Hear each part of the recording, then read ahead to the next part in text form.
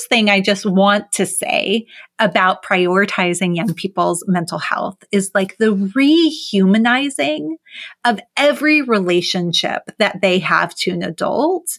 That is an important affecting relationship. They are affected by how that adult treats them, and that adult is affected by how they are treated as well.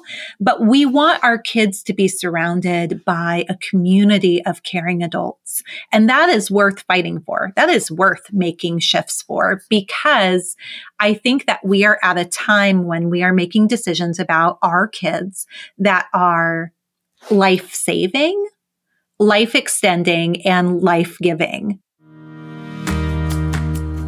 I'm Debbie Reber, and welcome to Tilt Parenting, a podcast featuring interviews and conversations aimed at inspiring, informing, and supporting parents raising differently wired kids. On this show, we've talked about the effect that the pandemic has had on our kids. We've talked about the youth mental health crisis. We've talked about the complexities of our kids developing their identity online. It's clear that our kids are growing up in a time with unique challenges and very different from when we were kids and adolescents. So how can we help our children to truly thrive, even in the face of so much disruption and uncertainty? My guest today, Stephanie Malia Krauss, is here to answer those questions and more. Stephanie is an educator, social worker, and leading voice on what kids need to thrive in times of crisis and change. She's the author of the new book, Whole Child, Whole Life, 10 Ways to Help Kids Live, Learn, and Thrive, and the book, Making It, What Today's Kids Need for Tomorrow's World, which she talked with us about a few years ago when she was first on this show. Stephanie's work has been featured on NPR, PBS, Insider, and she is a senior fellow with the Saris Institute for Children and Youth at Boston University and Education Northwest. I enjoyed this conversation so much, and especially the thoughtfulness with which Stephanie explores how our kids are experiencing their childhood and what it takes for them to grow up healthy and whole. We explored mental health, hope, resilience, identity, and so much more. This is a must-listen to episode for anyone who has the privilege of being a safe adult in the life of any child, whether you're a parent, a teacher, a coach, or a mentor. I hope you enjoy our conversation.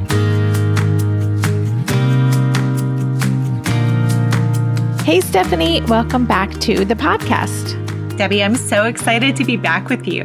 I'm excited to dive into your awesome new book. I just want to say before we even get started, I did read your bio, but listeners, if you haven't heard my conversation with Stephanie, the first time she was on the podcast, which was during like the height of the pandemic at this point, but it was about Stephanie's book called Making It, which is such a fascinating look at what our kids really need to grow up to be adults who can thrive in this ever-changing world. So definitely go back and listen to that. I'll have a link in the show notes. But we are going to be talking about your new book, Stephanie, today, which is called Whole Child, Whole Life.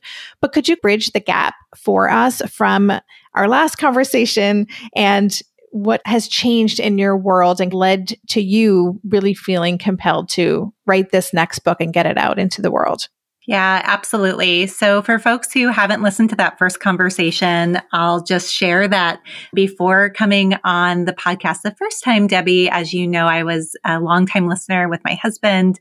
This is his podcast of choice when he's out mowing the lawn, and a space to like prompt important parenting conversations because we have two differently wired kids. And this has been such a resource and community. And so it's from that place and also a background in education and social work that I come into this conversation.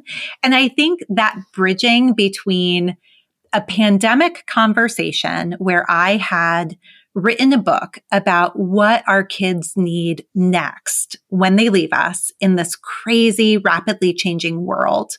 What was happening when that conversation was happening in real time was as I was going out and talking about the book, talking about the future, I kept hearing people ask the same question over and over again, which was, how do we make sure that our kids don't give up or burn out before they get there? Like, we do need to know what our kids need next, but what do they need right now? And what is most timely and timeless. Like it's going to work no matter what the conditions are, no matter what the circumstances are. The book came out at the very beginning of the summer, 2023. And before that, it was really a whirlwind, like 9 months of writing. The U.S. Surgeon General had declared that we were facing an unprecedented youth mental health crisis, which I was feeling and experiencing in my own home, and my friends were also experiencing with their kids. And so what Whole Child, Whole Life was really like writing the book I needed right now, which was this cross-training reference of all the things we need to know that go into making sure our kids can be healthy and whole. And I think that has been the journey I've been on also as a mom, coming out of that lockdown wave of the pandemic, but continuing to live in a world that is altered and that needs that constant kind of like adjustment and recalibration that still feels very chaotic, constantly asking like, what can it take for me and my kids to thrive regardless of what's going on around us? Yeah, it's so great. And I do just want to say that I wish we had a lawn to mow, because that's maybe how I would get my husband to listen to the show. So I really love that. We don't have that right now. So anyway, I'll just say that we've been connected since we met several years ago because of your book, Making It. And I've watched you birth this book, and I have noticed just such a sense of urgency and passion and purpose behind getting out into the world. And so it's just good to kind of hear from you why this book really needed to happen now, because it really is something that it didn't exist until you wrote this book. It, to me, offers such a different lens and framework for parents to think about how to support our kids in these trying, complicated times. Could you give us kind of an overview of what you presented in the book, how you designed it? Because again, it isn't your typical like parenting 101, do this, do this, do this, but you really go into the demographics and the research, and you really do such a good job of presenting the landscape that we're raising our kids in today. Yeah. So I want to bop back over to when I wrote Making It for a moment, because the impetus for me to start writing was, I was a parent. I had been a teacher. I ran a school, was a social worker, sports coach, all of these things kind of like on the front lines working with kids. And there were so many questions I had about how to really take good care of them and make sure that they were ready for the world that we were trying to prepare them for. And then I left local work. I left working at a school, and I started working for these national organizations. And what I found was the answers to many of the questions that I had about what do kids actually need to be ready? What is the science of learning? What is child and youth development? What are developmental stages? All of these pieces, they were being talked about in these national conferences and conversations. But very often, almost always, those conversations did not have parents and teachers and coaches and counselors in it. You had thought leaders and policymakers and other folks who weren't on the front lines. And so I started writing, and the way that I write was trying to get the very best science and resources and research about who kids are and what they need, translated in a way that makes sense for any adult who cares for kids. Because I think that we have a job to do. It's an unpaid job to do. It's a labor of love, but raising kids, it's a job, right? It's hard work. And yet we don't go to school for it. We don't get great training in it.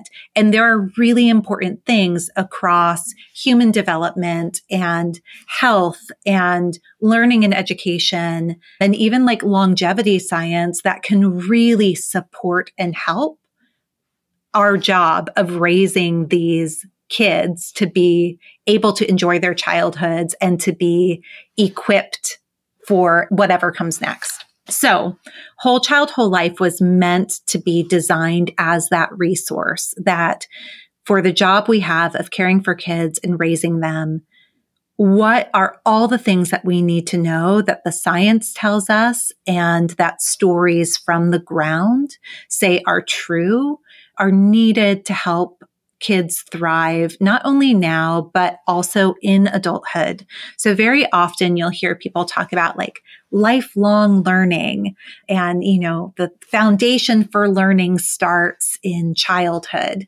But there's also like lifelong thriving, and the foundation for that also starts in childhood. And so the book is divided into 3 different sections. The first part is a look at who the whole child is, and that is mostly informational. That digs into what do we know about how young people are wired? I mean, very much your work. And what do we need to know about child and youth development? What do we need to know about pediatric and adolescent health? What do we need to know about the people and places that are in a kid's life and what that means for them? And so it kind of walks through what I call like a portrait of a whole child. The second part of the book digs into the thing that I think as a parent right now gives me the most hope, which are 10 proven practices, science-backed, that across history and cultures and context have always supported the well-being of kids. And that what is, I think, incredibly powerful for me as a parent and a scholar and somebody in this work, the same things that are good for kids are good for adults. So these 10 practices, things like prioritizing mental health or building community and belonging or embracing identities and cultures, we as adults need to support and practice them with kids. And eventually they should become self-care practices for young people themselves. And then the book ends that third part of like, what is a picture of health and wholeness? How do we know that young people are thriving? What does that look like? And I would say, Debbie, that the thing that like is most inspiring to me as I was working on and writing the book was at the very end, I tell this story. I won't share it here for time's sake, but basically the end of the book shares that it is possible for young people to thrive no matter what environment they're planted in, as long as the conditions are right and that we as the adults have the power and opportunity to create those conditions for kids. So throughout the book, there are like tips and tools and questions. And so I really tried to blend science with strategy, while also, you'll have to tell me if I succeeded in this, like having it feel like an enjoyable read as much as it feels like a resource that people can return to. Well, I think that you did that. And it is, I keep saying it's kind of unique within the landscape. And maybe it's because it isn't even really a parenting book. It's like helping children thrive book. And I didn't know what to expect when I got your book. And I really do appreciate the science that you share, the research, and really, again, like presenting such a solid landscape so we can understand how our kids are moving through the world so that we can be informed in the way that we support them. You start the book by talking about demographics and determinants. I thought that was just such a unusual, again, an important place to start. It's not something we often consider, but you said we must push ahead and commit ourselves to gather our materials and expand the picture we have of every child from basic profile to holistic portrait. Can you say a little bit more about that? Why you believe it's so critical that we consider those determining factors when we're thinking about how to support our kids? Absolutely. So I think I'm going to bring this like directly home to your listeners, thinking about my own experience, which is my kids are being raised by more adults than me and my husband. They are being raised by the adults that they interface with in school. For one of them, his counselor is in there, sports coaches are in there. And this is a critically important chapter for parents of differently wired kids, because I wanted, again, to write this book that was as important to any adult who cares for kids, and said then to teachers and counselors, let's say, like in an education environment, students are children and we have to know the whole of who they are. And so let's take your Asher, my Justice, my older son. They walk into a school environment, and based on how they look, who they live with, and the basic data that a teacher or principal is given about who they are, their IEP, their 504, what the previous teacher said, emails. A one-dimensional picture is made of what that means for who they are and how they learn. And almost always those profiles are harmful, but they're deeply instructive because it reveals how a young person is experienced by other people based on the data about them and based on how they look and where they live and the judgments that people make, and also how they're going to experience the world. It has an outsized impact on them. And so we need to be really considerate and thoughtful, I think, number one, as parents ourselves, of recognizing, especially if let's say, we're in a family where our children look different than us or they're growing up differently than we did. Educating ourselves on what does that mean for the risks and opportunities they're going to have? What does that mean for how the world is going to treat them? What kinds of vulnerabilities they might experience? And then to recognize that that kind of profiling is going to be done by the other adults who are making decisions about them, often without them.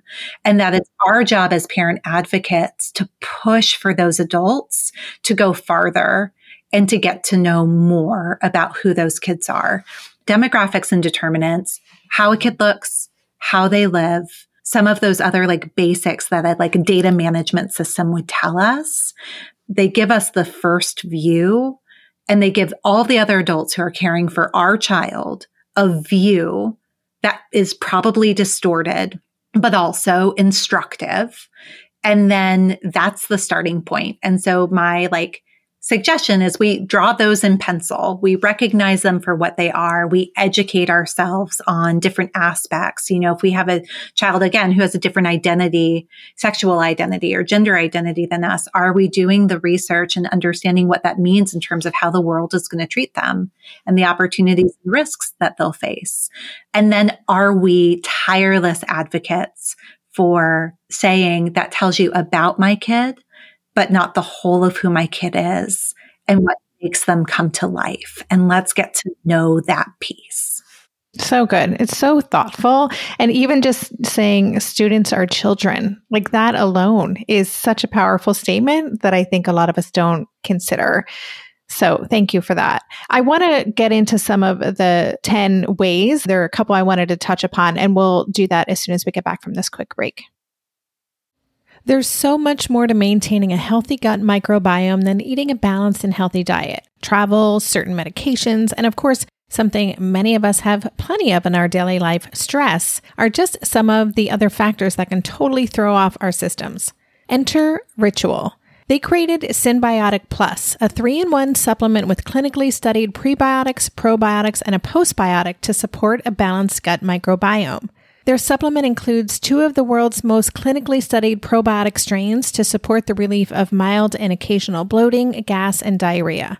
I like Synbiotic Plus because it delivers all this goodness in one single nested minty delayed released capsule designed to help survive the harsh conditions of the upper GI tract. And because the capsules don't require refrigeration, I just keep them on my desk so that I get that helpful visual cue every morning. Plus, they're easy to bring with me when I travel. There's no more shame in your gut game. Synbiotic Plus and Ritual are here to celebrate, not hide your insides. Get 25% off your first month for a limited time at ritual.com/tilt. Start Ritual or add Synbiotic Plus to your subscription today. That's ritual.com/tilt for 25% off. We just celebrated our 2-year anniversary of Gotcha Day when we adopted our sweet Haskell, my cat who acts like a dog, plays fetch, and who I'm pretty sure has sensory processing differences. Are you getting a new pet soon? That means you'll need to think about getting the necessities like food, toys, a bed. Something you may not be thinking about, though, is pet insurance. That's why you should check out ASPCA Pet Health Insurance. The ASPCA Pet Health Insurance Program offers customizable accident and illness plans, making it easier for pet parents like you to help your pet get the care they may need. The ASPCA Pet Health Insurance Program has been around for over 18 years, and they've helped more than 600,000 pets during that time. They allow you to customize your plan, helping ensure that your pet's plan is as unique as they are, because vet bills can really add up, especially when you're least expecting it. It's simple. Use their app to submit a claim and you'll receive reimbursement for eligible vet bills directly into your bank account.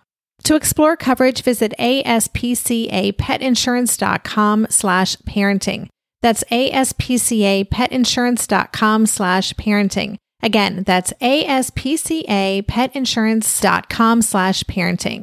This is a paid advertisement. Insurance is underwritten by either Independence American Insurance Company or United States Fire Insurance Company and produced by PTZ Insurance Agency Limited. The ASPCA is not an insurer and is not engaged in the business of insurance. So the book, again, is called Whole Child, Whole Life, 10 Ways to Help Kids Live, Learn, and Thrive. And you mentioned that the second part of the book are these kind of 10 key things that children need to thrive today. And one of those is about prioritizing mental health. Before we even started recording, we were discussing the mental health crisis in the world today. And we know that this is a big factor for all kids, but especially for differently wired kids. So I'm just wondering, could you share with us what are some of the most important things that you think parents and caregivers and educators and the adults in these kids' lives need to know when it comes to prioritizing their mental health? So I want to start by going back to one thing that we talked about before the break around like students are children. So the way that I have described this when I'm talking to teachers and to schools and districts is like, imagine a kid comes to you on a Monday after a weekend. And you might think of like, this is my job. These are my students. And so the kid comes to you and is like, let me tell you about what happened this weekend. This crazy thing happened. And you look at that child and you're like, I'm sorry, you're just my student.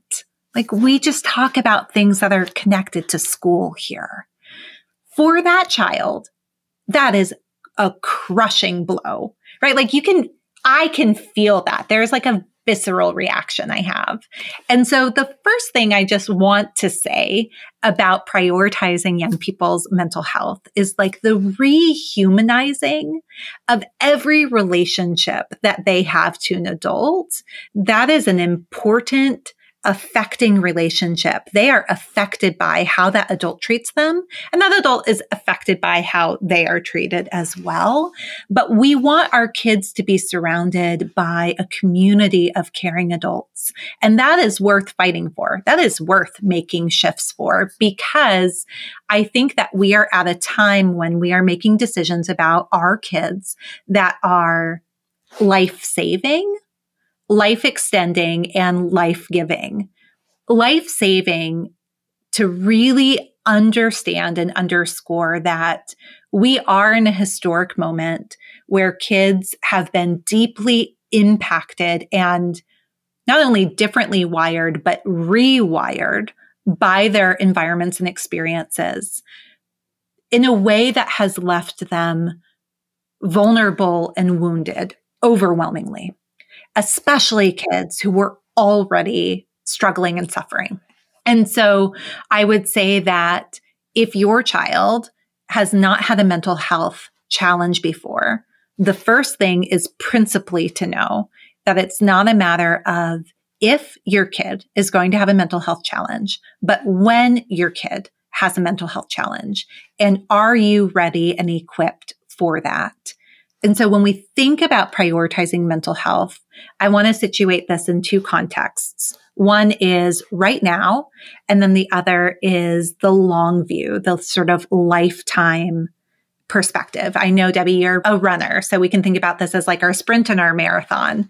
So the sprint is the issues that our kids are experiencing right now require that because mental health is health, and because it is showing up as something that is a struggle for so many so often, we have got to train ourselves in mental health first aid to become first responders to basic mental health challenges that we see. And so that is actually where the chapter starts, is a primer to say, do we know the signs and symptoms that something is wrong? Do we know basic mental health first aid, like the actual scripting of how to respond when something worrisome comes up. Our kid, maybe we're also a coach or we also work with kids in the job. So the other kids in our life, our kids' friends. So what do we do? What's that mental health first aid? What are the signs and symptoms we need to be aware of? So that's the sprint of it. How do we educate ourselves and kind of quickly upskill in being a first responder to a mental health challenge? Are we also then educated? I have a table in the book of just different types of therapy. Do we even know? Because when you're in a crisis and it feels like an emergency, it is very hard to figure out what is your insurance going to cover and what type of therapy might work for this situation. So outside of an emergency moment, are we even aware of the types of care that our child might need and what are good matches? And so kind of having an emergency mental health plan for our own children. And then I think you shift from sprint into the marathon, which is what are some emotional hygiene practices and wound care practices, like when a kid is hurt, when a kid is struggling and suffering, what are those tools and tips and tricks that they can learn now in childhood that will then carry with them across the long arc of their lives? And just like brushing our teeth, how do we tend to that basic emotional hygiene on a daily basis, on a weekly basis? In my own house, what that has looked like is one of my children suffers from, and I talk about it in the book, and he actually wrote the preface to the book. He has OCD. And one of the sort of facts that you and I talked about when Making It came out that followed me through whole child, whole life is that science has advanced enough that our kids could, as a probability, live to be 100 or older, like a 100-year life. It's a very long life, especially in such volatility, which for me has meant prioritizing mental health over performance, over completing something. If we need to take a break, if we need to take a pause, if we need to adjust what life looks like, it's a reshuffling and making that a top tier priority. I want to dive a little bit more into that 100-year mindset, which is also one of the chapters in your book. And we'll do that right after this quick break.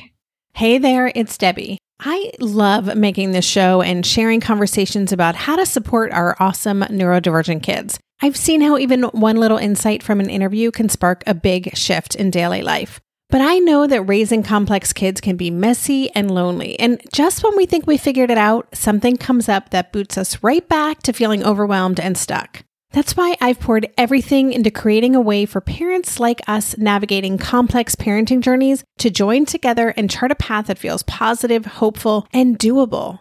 It's the brand new Differently Wired Club experience. In the club, you'll get personal support from me and other seasoned parent coaches, 6 live calls every month where you can connect and get your personal questions answered, the opportunity to learn directly from authors and experts like I have on this show, monthly themes for getting specific and tactical, an exclusive private podcast feed, and the best, most generous community of parents. Seriously, these folks show up for themselves and each other, and that right there is really everything. Because it's a daily reminder that we're not alone. Our kids aren't broken, and we have totally got this. The recently rebooted Differently Wired Club is on a brand new platform with its very own iOS and Android app. It is such a great space. However you learn, whatever your style, no matter the ages, genders, and neurodivergent profile of your children, the Differently Wired Club can help you cultivate the positive shifts you're hoping for. Join us today by going to tiltparenting.com/club. That's tiltparenting.com/club. I hope to see you on the inside. When it comes to raising kids, there's so much to consider. Things like, what do we feed them? When do we feed them? How do they sleep? What does it look like to raise kind kids? How does their nervous system work? How do I keep myself calm? What are my triggers? There's so much that comes into play, and we are distilling all of that information for you at Voices of Your Village podcast, where we bring experts in the field of early childhood and education and psychology and across the board so that you don't have to comb the internet for information. You get to show up and hang out and have shame-free, judgment-free conversations and insights into what it looks like to raise kind, empathetic, emotionally intelligent humans. I'm Alyssa Blask Campbell. I have a master's degree in early childhood education. I'm a mom of 2, and I am walking this journey right alongside you doing this work. Come hang out with me at Voices of Your Village, and we can dive into real conversations with actionable tips. So right before the break, I mentioned that you have a chapter in the book called Act with a 100-Year Mindset. I loved that chapter. And you talked about the power of future forecasting. And I really loved that because I know that so many neurodivergent kids have that cognitive distortion of future casting, but in a negative way. And I'm wondering if you could talk with us a little bit more about what future forecasting is and what are some of the stages of that we can help teach our kids. Oh my gosh, I love this chapter so much because I learned so much about it. And I think that you're right. Being a parent of differently wired kids, there's such a one of my kids is such a fatalist. And the idea of imagining possible futures for himself is really hard. And so for this chapter, I got to actually talk to professional futurists trained in sort of looking out like a meteorologist will predict the weather. Their job is to predict the future and to help advise people on the kinds of decisions to make. And it just so happened that the 2 futurists, the future forecasters who I talked to, were also parents. One was a grandparent, and then one was a mom with a school-age kid. As we were talking, we were also lamenting how many global problems like climate have become very personal and proximate for these kids. They are directly impacted by public health issues, by political issues, by environmental issues in ways that can feel crushing. And it means that they have to be able to see themselves as what I talk about in the book, an author, Zoe Wheel, calls solutionaries, that they are actually a part of being able to make change in what can feel like the intractable problems of their life.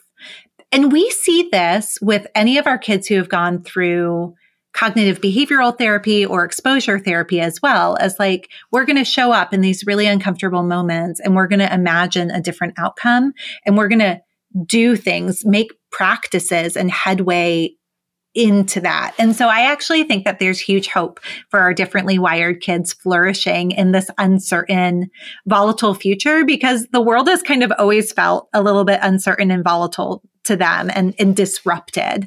They're a little more adept in handling the disruption. So this future forecasting are the actual steps that futurists take where they choose a problem or an idea, and then they imagine all of the possible scenarios that could happen, imagining sort of these possible futures. So if you were thinking about a class, it could be, what will schools look like in 2060? If you are thinking about your son or my boys, it could be, what is your life going to look like in 2040? And they imagine all of these different possibilities and then begin to talk about the risks and opportunities and kind of what it would take to be there. It's not to say, sort of like meteorologists, where the weather forecast can always be wrong, that the forecast will be right. But the act of doing these scenarios is an incredible power builder. And it begins to expand their minds on what could be possible and get them out of, again, when we think about neurodivergent kids, when we think about kids with mental health issues, with attention differences, the sort of lock they can get in, right? I can see my older son's face when he gets stuck and locked in somewhere. And this is a sequence of steps they can take to unlock themselves. And I think for those of us who our kids don't see how they fit in the world and the future does feel really scary, to also cultivate hope and cultivate optimism, which is so key for them. Yes, absolutely. And I'm glad you brought up the idea of solutionaries that was in your chapter called Being a Force for Good, which I think does help to cultivate that hope. And I just love that term. It was something I'd never heard about, this idea that we can use this idea of our kids being solutionaries to help them imagine and be a part of creating the future that they need. Yeah. I mean, I would say this, Debbie, and you know this from sort of following my journey. My boys have been directly impacted by some of the scariest things that we as parents worry about. One of them being the pandemic, which we all experience universally, but another in the last year being that my godchild, who has lived with us in the summers and is very much a sibling to my boys, was shot and barely survived a school shooting. And I think here was an experience, I talk about it in the book. Here was an experience that the boys had been afraid of happening, a school shooting. They knew was a possibility. And then it happened. And then they had to go back to school after Brian had barely survived this horrible tragedy. They had to return to school without any promise of their safety, which is something, by the way, like another conversation that I continue to wrestle with and struggle with. And so this is a problem that is happening to them. It is a crushing problem. If kids do not feel like they have some level of agency and power and voice and choice in how they are living, to feel safe, to feel situated, to feel successful, we are stripping away their ability to thrive. Like one of the core indicators of thriving is feeling safe and supported. And so a part of being a force for good is knowing that this generation of kids in particular have been slammed by really hard historic issues. And we've got to give them some sense of agency and control over things that can suffocate and that they feel like they can find their way forward. And a part of that is through action and service in community with other kids. Yeah, thanks for sharing that. I do remember when that all unfolded and what a horrible thing that Brian had to go through, that your family had to go through, that any kid who's impacted by violence in schools has to experience. It's something we talk a lot about in our community and what is the impact on our kids. So I like this kind of solutionary thinking. I like the idea of purpose, which is something that you talk a lot about in the book, both in terms of it being one of the essential needs for our kids, but also the importance of pursuing passion and pursuing purpose. Could you talk a little bit about that? How do you define purpose and how can we support our kids in identifying that or capitalizing on a purpose they may already have within them? So I was really lucky to learn from a scholar at Stanford, Heather Malin, who's been researching passion and purpose with kids for a long time, for a big portion of her career. And what I learned and what's included in the book is that purpose, feeling like you have purpose, as you mentioned, is fundamental to survival. It helps kids survive and thrive.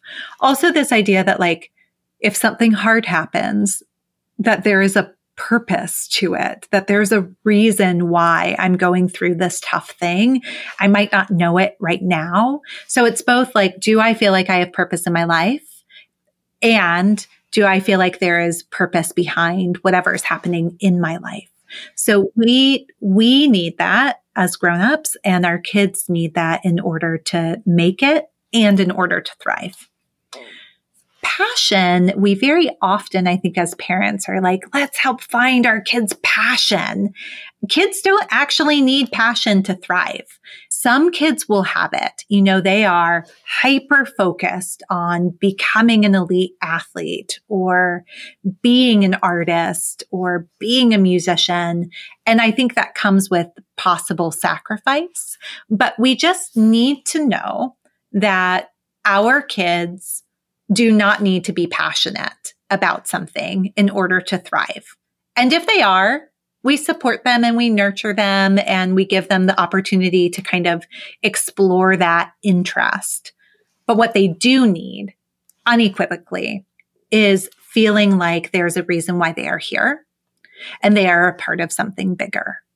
And if our kids do not have that experience, that is like a full stop, because it will prevent them from enjoying life. And so really figuring out what kinds of supports and possibly what kinds of services they need to kind of discover or plug in to the activities, the conversations and relationships that give them a sense of purpose is really important. I think for listeners who maybe are in communities that are like very high achieving, or like youth sports might be a really big deal. The other thing to understand is that for some kids, purpose is being a good son, being a good brother, helping provide for your family, and that needs to actually be honored and named as enough and supported as enough. Yeah, it's great. I'm just enjoying this conversation so much. It's making me think about things in such a different way and an important way. So I just really appreciate the thoughtfulness that you put into this book and the way that you look at the world. I really appreciate it, and that you can translate that for the rest of us. It's really a gift. So thank you. I want to touch upon one last chapter before we wrap up that kind of jumped out at me. You have a chapter called Embrace Identities and Cultures. And I mean, they're all great. We could have done like a 3-hour episode and talked through all of them, but listeners, you'll have to read the book, Whole Child, Whole Life. But I loved this section you have called Striving to be an Identity Safe Person. You included a list of characteristics of identity safe adults. That's the first time I saw this concept described in this way. Could you explain what an identity safe adult is, and how can we as parents and caregivers and teachers be that person for children? Yeah, absolutely. And, credit for this kind of created part of the book talking about identity safe people really comes from going to colleagues. There's a colleague, Laura Hernandez from Learning Policy Institute in California, and then another colleague who's a professor up in the Twin Cities. And I went to them and they have been thinking about this idea of what does it mean to be identity safe? So I want to take this question in a couple of different ways. One is back to like, we have a job to do that we are often not trained for. One of the things we all need to understand is as we are raising kids, the task of the tween and teen years, which I know, Debbie, you've spent a lot of time thinking about, the primary task for kids in that stretch of time, which is called adolescence, is answering the question, who am I and where do I belong?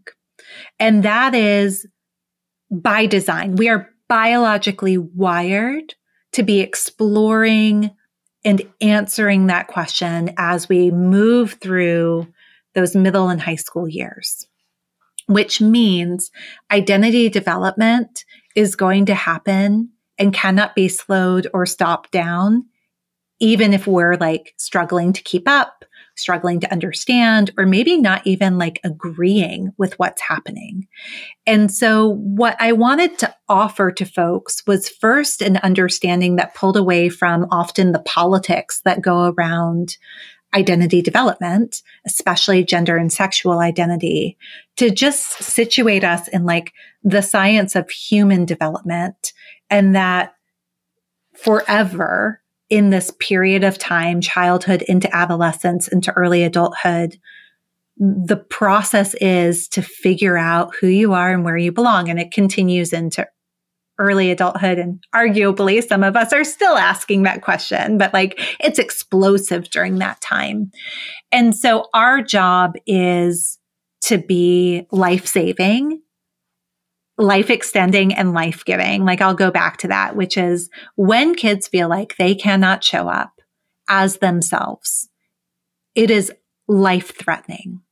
It is so fundamental to the core of who they are that as they are exploring, what does it mean for me to be this racial identity or multiple racial identities? What does it mean to me for me to be a part of the disability community? What does it mean for me to be gay, or am I bisexual, or to be female, or to be a more effeminate male? All of the sort of complexity there. They need a level of stability and love and support and care and concern. And if we cannot provide that for any reason, we can't be that identity safe person, then our job as a parent is to make sure they have other adults who can provide potentially what we can't provide in that moment. Have we surrounded them with other identity safe people? But I think fundamentally, like, adolescence lasts from age 10 or 11, onset of puberty, all the way until your mid-20s. That is a lot of years of parenting. That is a long time. And so it is a part, I think we are morally and ethically obligated to really struggle with what it means to be safe when it comes to these more either visible or invisible times of exploration and development for our kids.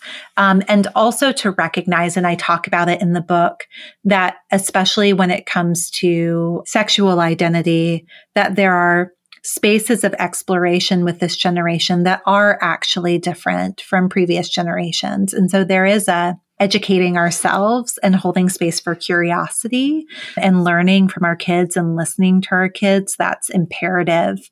Again, it doesn't mean that you need to arrive at like a place of total agreement, but you do always need to be at a place of love, care, and concern, and an openness to hold your kid and to know that you're a safe place to land.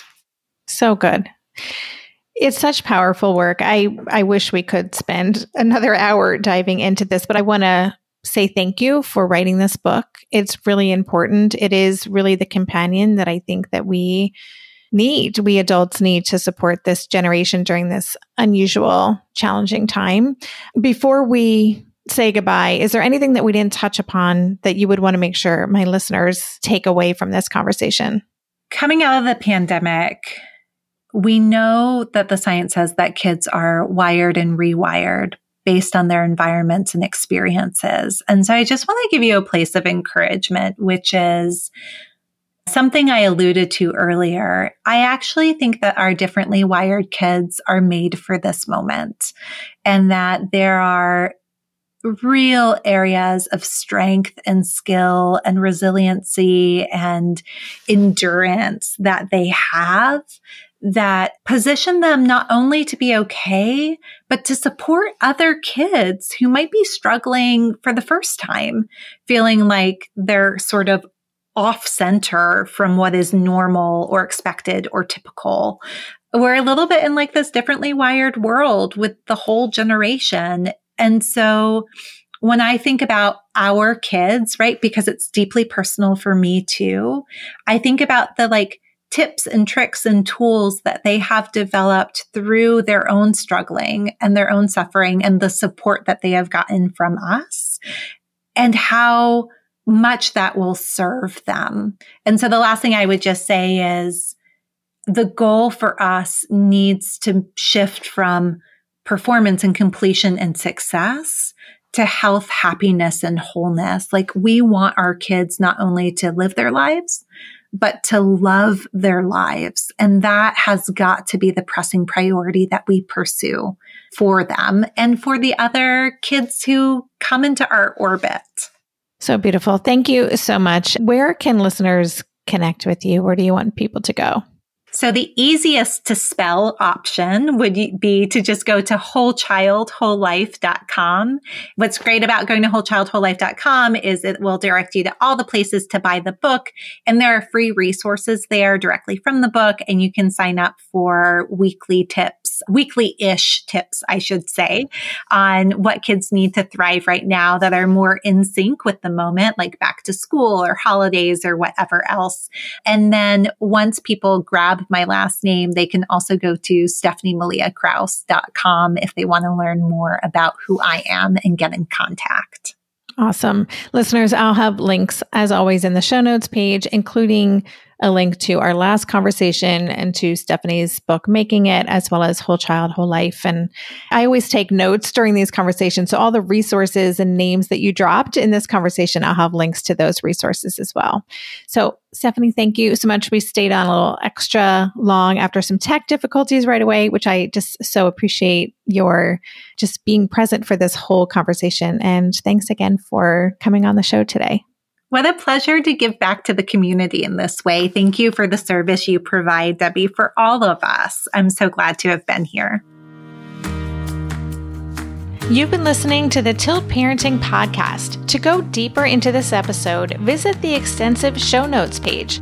For every episode, there's a dedicated page on my website with links to all the resources mentioned, a full transcript, and a podcast player with key takeaways marked so you can easily go back and re-listen to the sections you're most interested in. Just go to tiltparenting.com/podcast and select this episode. The Tilt Parenting Podcast is hosted by me, Debbie Reber, author of the book Differently Wired and the founder of Tilt Parenting.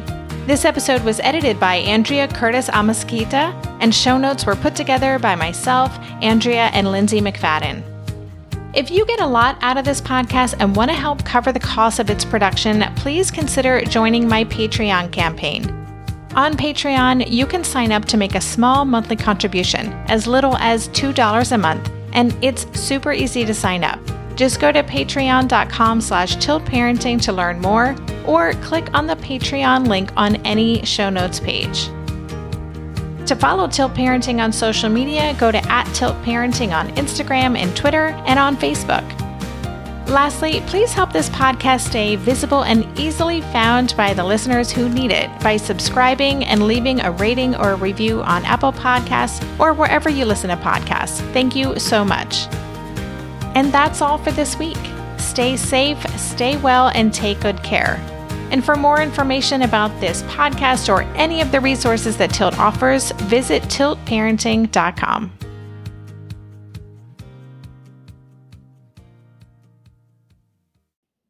Feel like you're the martyr in your family? You're not alone. Hey, this is Joanne. And Bree. And we're from the No Guilt Mom podcast. Bree, we talk to a lot of moms. Yeah, we sure do. And if you're a mom who has a to-do list that is so massive that you get overwhelmed and you shut down, or if you've fallen into the habit of doing everything for everyone and don't know how to change it, we can help you become a no-guilt mom. we're going to take you from family martyr to family model. That's role model, so that you role model the behavior that you want to see out of your kids. You're going to go from being tired and overwhelmed to energized and guilt-free. Every week, you'll get actionable strategies that you can implement right away from the experts that we interview and from us. We also have a whole lot of fun, so check out the No Guilt Mom podcast everywhere you listen to your favorite shows.